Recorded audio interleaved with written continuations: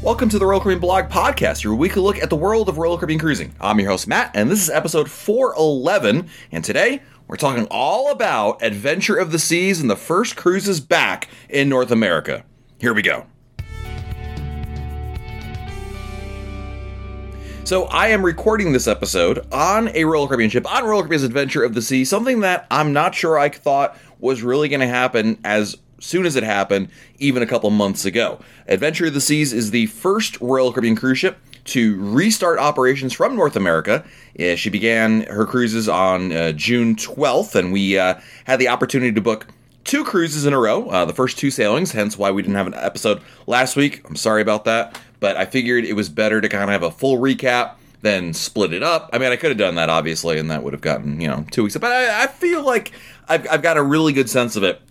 And this will be a really interesting episode because next week's episode, spoiler alert, I'll be on Freedom of the Seas to check out that. We'll have more on that later, so compare, contrasting, all that, you'll get that next week. But I wanted to give you a look at what it's like being on a Royal Caribbean cruise ship that is sailing once again. Number one, it is amazing. It feels so good to be back on there. This is something that I knew was going to happen, but whether it was us coming on board the ship on the first day or others coming on board, either of these sailings, everyone on board, all the guests on board seem to have this really sense of, I can't believe it's actually happening, because, as you all know, it's been so long since we've been able to go on a cruise together, or at all, and, after a while, I think a lot of us just took this pessimistic view of when will cruises actually begin, and we certainly had a couple of times along the way where I thought it might not happen, but anyway, it's here, it's real, and honestly, I'm going to go through some of the big differences on Adventure of the Seas compared to what it was like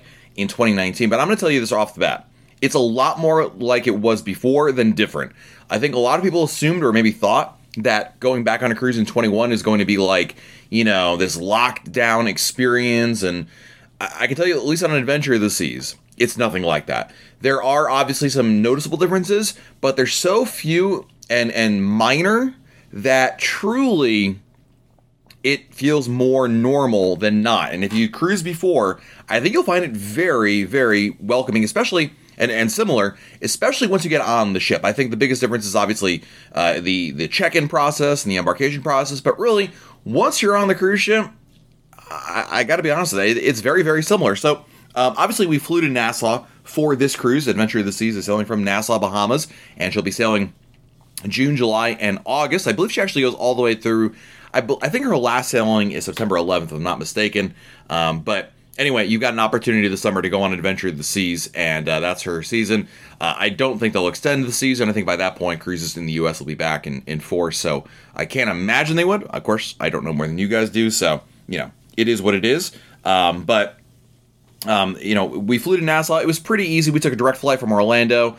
The flight is like 15 minutes long.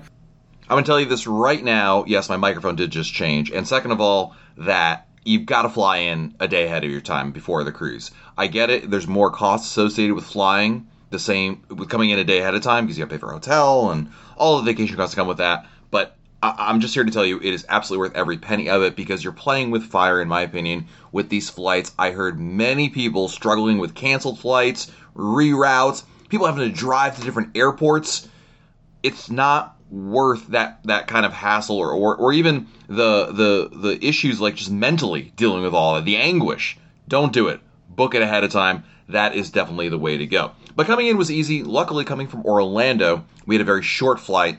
It was easy over here. If you do everything ahead of time, it makes the experience of getting into the Bahamas very easy. The Bahamas does have their own health requirements, and I think I talked about that in a previous episode. But make sure you do all the paperwork you can ahead of time. Have your health visa ready and printed out.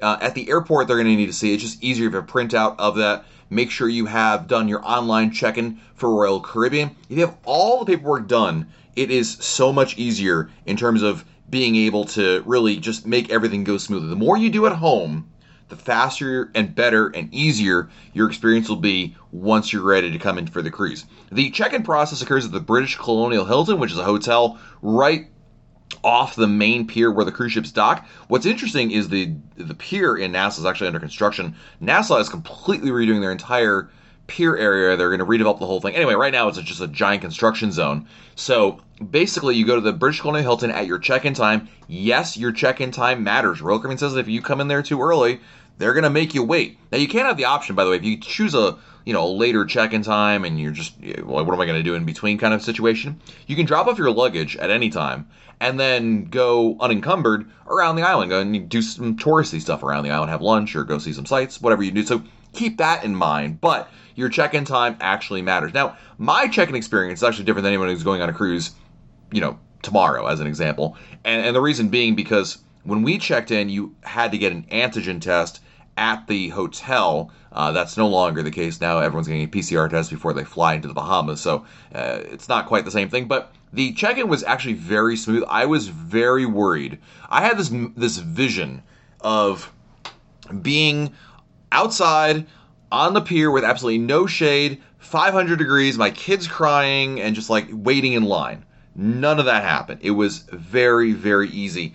Basically you walk into the hotel, they direct you where to go, you do your check-in process. It's, they're doing this all in convention hall space, and assuming once they process all the paperwork and do it, and again, you do everything ahead of time, make sure you check in via the Royal Caribbean app. Just do everything you can. It goes very smoothly, and once you're all set, they put you on a small little bus to drive you down the pier over to the cruise ship, and then, honestly, from this point forward, it's pretty much the same as any cruise experience you've probably had either in the United States or elsewhere. It was just very simple. You get on board the ship. Of course, one of the major changes, of course, is the e-muster. And, that's really easy. So the way the e-muster works, it's so easy, my goodness. All you have to do is, at some point, you'll get a notification in the Royal Caribbean app. You can start it. You have a time period to do so. Basically, you have a number of hours on the first day to watch a video on your smartphone device. You can also do it via your stateroom television.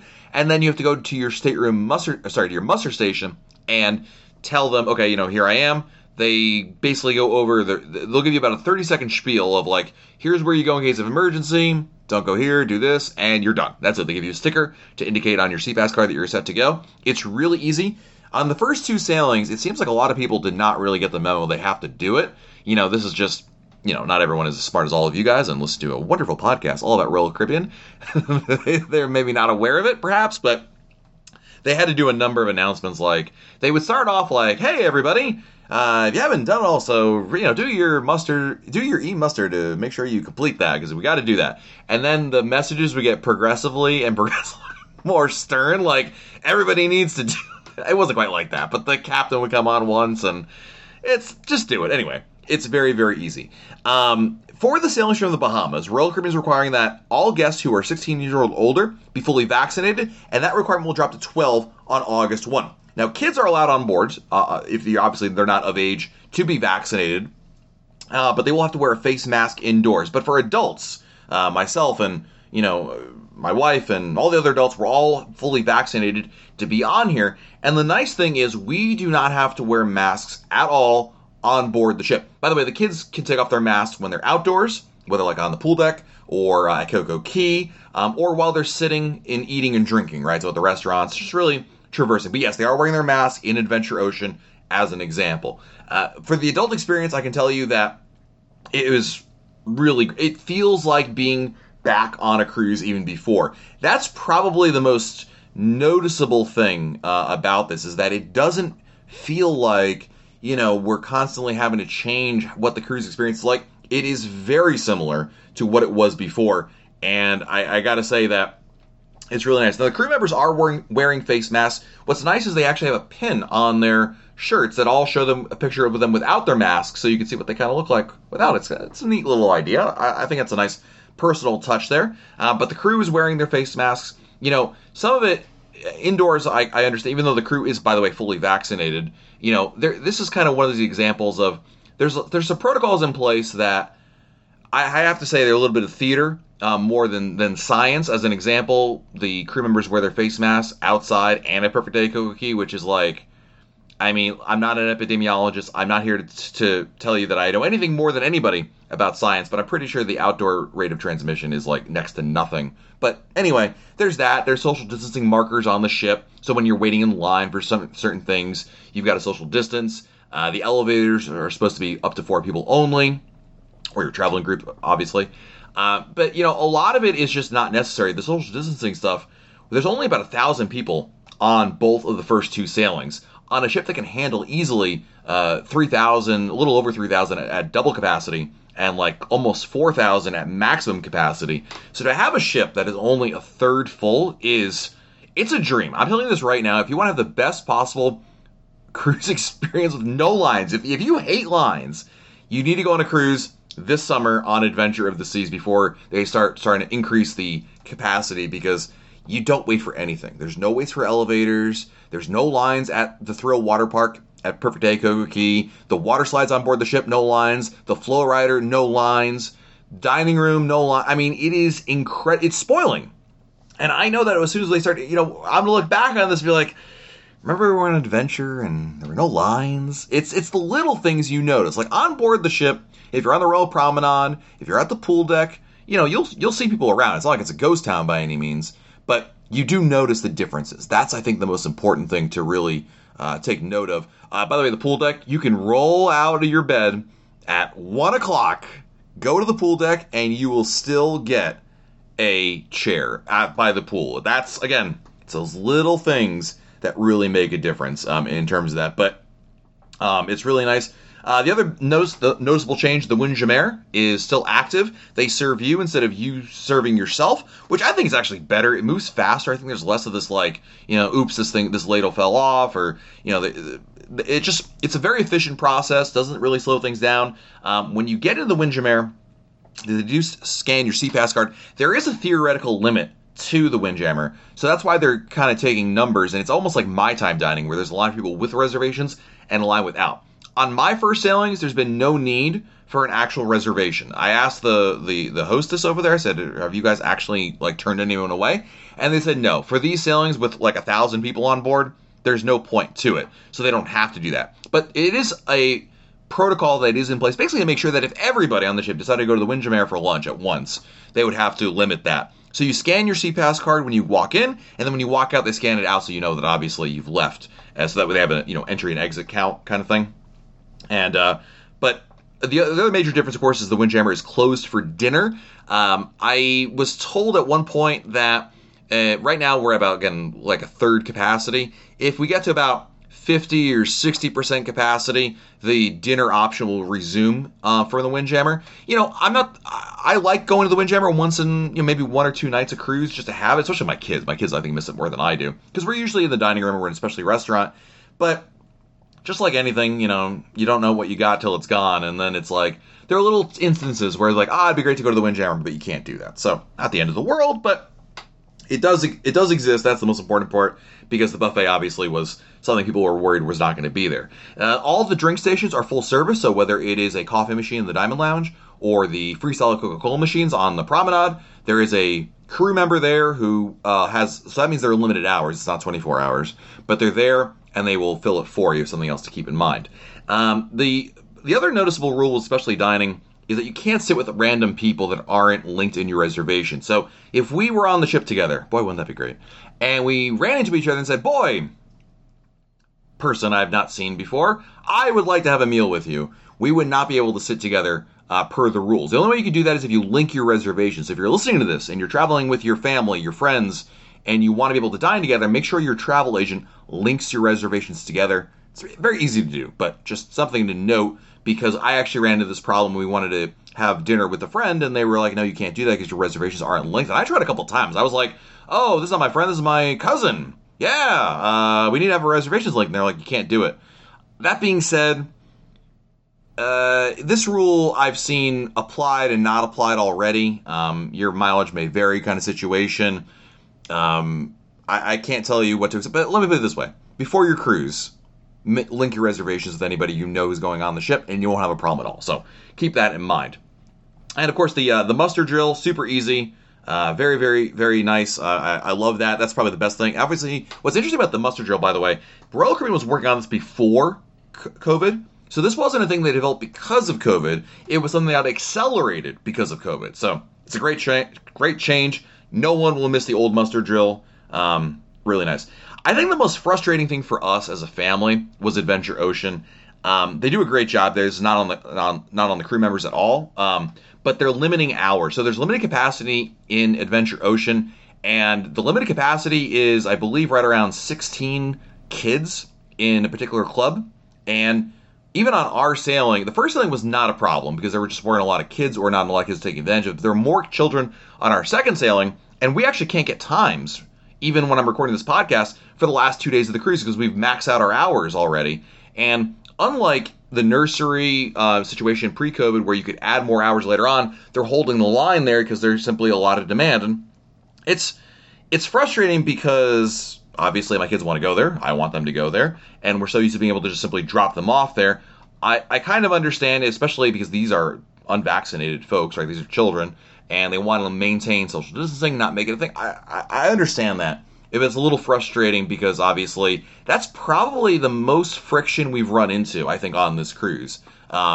It's something to keep in mind. So number one, you want to go up there on day one to make reservations for your kids so you can lock in some times there, especially for the evening hours. That's the most in demand. And then obviously, depending on how many kids are on your sailing, may or may not be a factor in terms of whether, again, my first sailing, no problem at all. Second sailing, we've run into this issue here. So something to keep in mind. Other changes on board the ship. There are QR codes for pretty much everything. There are paper menus. If you want a paper menu, just ask your waiter for one. They can provide one for you. There's actually a special type of paper, I've been told, that doesn't allow for contact, transmission, so to speak, but whatever. You can use your Royal Caribbean app and look at the menus there, or you can ask for paper menu. It's noticeable change. By default, the app will be the option, but again, you don't have to beg for them. You just say, "Can I get a paper menu, please?" And they'll be happy to bring one for you, whether, again, it's the dining room or a specialty restaurant or even one of the bars there. So, and that is really the most noticeable changes. In the shore excursions, you can do whatever you want to do in whether we went to Cozumel or Freeport. Cozumel was pretty much the same. You have to wear your mask outdoors per Mexican law. And in a place where it's extremely humid and hot, that can be a challenge. But so the first week we went downtown and the weather was not great. So we're like, we're just going to go down and have some food. I picked probably the worst possible Mexican restaurant ever. I mean, I could have gone to Applebee's at home and probably had a better Mexican food experience, but live and learn, I suppose. We also found this is a reminder for me when I can't remember the name of this in a year from now, but there was a great new coffee shop that opened on the main drag there in downtown San Miguel called Ahora y Aquí, Here and Now, or that's actually, I did it backwards, Aquí Ahora, Here and Now, translated in English. There's lots of air conditioning. It's a great vibe in there. Have I mentioned they have lots of air conditioning? And great coffee as well. And also there's, oh yes, I wrote a note here, there's air conditioning. So, great spot there. For the second time we went there, we went to Paradise Beach. It was phenomenal. As soon as we got there, the servers were like, you can take off your masks now. The servers were wearing masks, but we don't have to. Anyway, and again, it looked remarkably similar. I think the most noticeable thing about Cozumel was that it wasn't different. I thought it was going to be a ghost town. I thought, like, 3/4 of the shops would be closed and, there'd be, like, barely anything to do because this is a place where for 15 months there have been no cruise ships. I think it's their primary source of tourism. There's been some tourism, but anyway, I assume all these places would be out of business because how can they survive? And from what I'm told, they basically all just shut it down, closed the doors, turned off the lights, and then came back like 2 weeks ago. So, whatever. So there is plenty to do there, which is nice because obviously Royal Caribbean shore excursions were pretty limited in terms of what you could do there. But we went to Paradise Beach. There were folks that went to Mr. Sancho's, went to Nachi, Cocom. I heard nothing but rave reviews of all of those. So, and for me at Paradise Beach, it was great. And again, another benefit, just like on board the ship, there's no one in town. When you go to these places, you go to Nachi, you go to any of these beaches, you basically got the whole place to yourself. We were at Paradise Beach, and I think there might have been I'm going to say 30, maybe 40 people total in the entire place, whether it was the beach or the pool. People are coming and going a little bit, but, that's, if you've been to Cozumel before that's the crowd at 9 a.m. when they open, so very easy. Freeport, I feel so bad for, but yeah. So Freeport, Grand Bahama, is a new port that you can go to. And Freeport, obviously this is an island that is trying to stand itself up as a tourism option, right? It's like, everyone always thinks about Nassau, Bahamas, and now Freeport's trying to do something. Freeport, when you get into the port, is a very industrial port. When you get there, you look around, you'd be like, why are we here? We can get off the ship. Why? They have a little small port area. almost everything was closed when we were there because, again, we were the first visit to the island. We've at the recording of this podcast, we've not yet got to Freeport on our second stop. So it's obviously a work in progress, to put it gently. There are things to do there. I heard not so great things about a lot of the things to do in Freeport. There's not a lot of choices there. This is the same issue. It reminds me a lot of the Falmouth, Jamaica, where Falmouth was a brand new cruise port that Royal Caribbean had helped build. And the problem when you build a new cruise port is outside the walls, there's nothing to do because it's not a traditional cruise area and people have to drive to get to places. The same is kind of true in Freeport. What we did here was we actually booked a day pass to the Grand Lucayan Resort, which is the resort in Freeport that Royal Caribbean is rumored / not rumored, because it's kind of factual, that they're going to be buying it to redo the whole area. In a number of years, I think it's going to be phenomenal. But for right now, it's really tough. And the reason why I kind of struggle with this is that I feel bad for the people here. My goodness, these people suffered so badly with, number one, they got hit by Hurricane Dorian. I mean, it flattened this island, including the Abaco is even worse. So they got hit. Like, hurricanes are bad, but they got it really bad over here. And you may remember that Royal Caribbean did a lot of supply relief deliveries and all that to Freeport. So that's number one. Number two, they struggled with COVID. We're there, and we were talking to some of the locals there, and there were a lot of deaths as a result of it. And then number three, on top of all that, they are dealing with no cruise ships, no tourism. And so their economy is absolutely destroyed. And so your initial thought is like, well, geez, the least I can do is, go buy a couple beers and have some time at the beach. But man, it's a real catch-22. There's not enough to do there, and you want to go there, but you also don't want to be, this isn't charity work. I mean, you want to go and, have a good time, reasonably. You're not expecting 5-star. I get that, but I have yet to really find anything that I absolutely love. The Grand Lucayan was fine. We went there, and I think we were one of 10 people, maybe 20 at the most, in the resort. The first 2 hours, we didn't see anybody. Like, not another human being at the pool. They have a wonderful pool and a beach, and you can see the reviews of all this at RoyalCaribbeanBlog.com. I did this in my Adventure of the Seas live blog. And it was a great spot. And there was a pool bar that opened at 11, and that was great. We had great food. It was great food. It was nice drinks, and can't complain. It was just kind of weird. It's this resort that's like half shuttered. It needs to be gutted and redone at the very least, which obviously is part of what this. There's a long history of the Grand Lucayan if you want to look it up and what's going on there. It's not pretty, but it was a nice day to spend the day. It's a little pricey for the all-inclusive option, especially when we're on the cruise ship. We have the drink package, so there's that. But it's not a bad. I would say that it's probably your best choice there if you want to go there. You book it through the hotels, not through Royal Caribbean. So there were companies that used to sell day passes, like ResortForAday.com. As of the recording, they're not available yet there, but you can call the resort and book it, and just call the front desk, and you say, hey, I'm coming here, here's my name, and they'll be able to book it for you. So they were taking that. I confirmed that when I was there. So, yeah, Freeport's a tough one. I think a lot of people are going to be treating it like a sea day, and I get that. I just, it just feels bad, because you obviously want to support the people there, but it's a work in progress. I think they know that. Just keep that in mind with the tours. Be extra vigilant about what you book, and make sure that you're get as much information about what you're doing and where you're going to make sure it is going to meet your expectations, because there were a lot of folks that just, I think, assumed, oh, it's a new port, okay, well, we'll just book it through Royal, because, Royal generally does a good job with that, and I think some of the expectations were not quite met there. I didn't go on these, so again, this is third-hand knowledge, and you guys know how I feel about that, but I wanted to share that. But overall, it's been phenomenal being back on a cruise ship. That's the most important thing. The crew, I think, are more excited than we are to be back on board, which is hard to believe. There's so much excitement, enthusiasm among the crew members to have people back on board, and we're obviously back, and it feels so good being here again. I think a lot of us were worried, what is the cruise going to be like going forward, but this has been great. Now, this is an experience out of the Bahamas, and there are going to be different rules for cruises out of the United States, and as I mentioned, I'm going on Freedom of the Seas to experience that firsthand for the first sailing from the U.S. there on July 2nd, so I'll be able to compare and contrast. And I'm trying to keep it as about an open mind as possible, but right now Adventure has set the bar really high because it's so easy and so familiar. Familiar is the right word. It's so familiar to what it used to be that I don't know how it will compare, but I think that my expectations have been exceeded on Adventure of the Seas, because not only is it a great ship, I've never been on Adventure before, but it doesn't matter.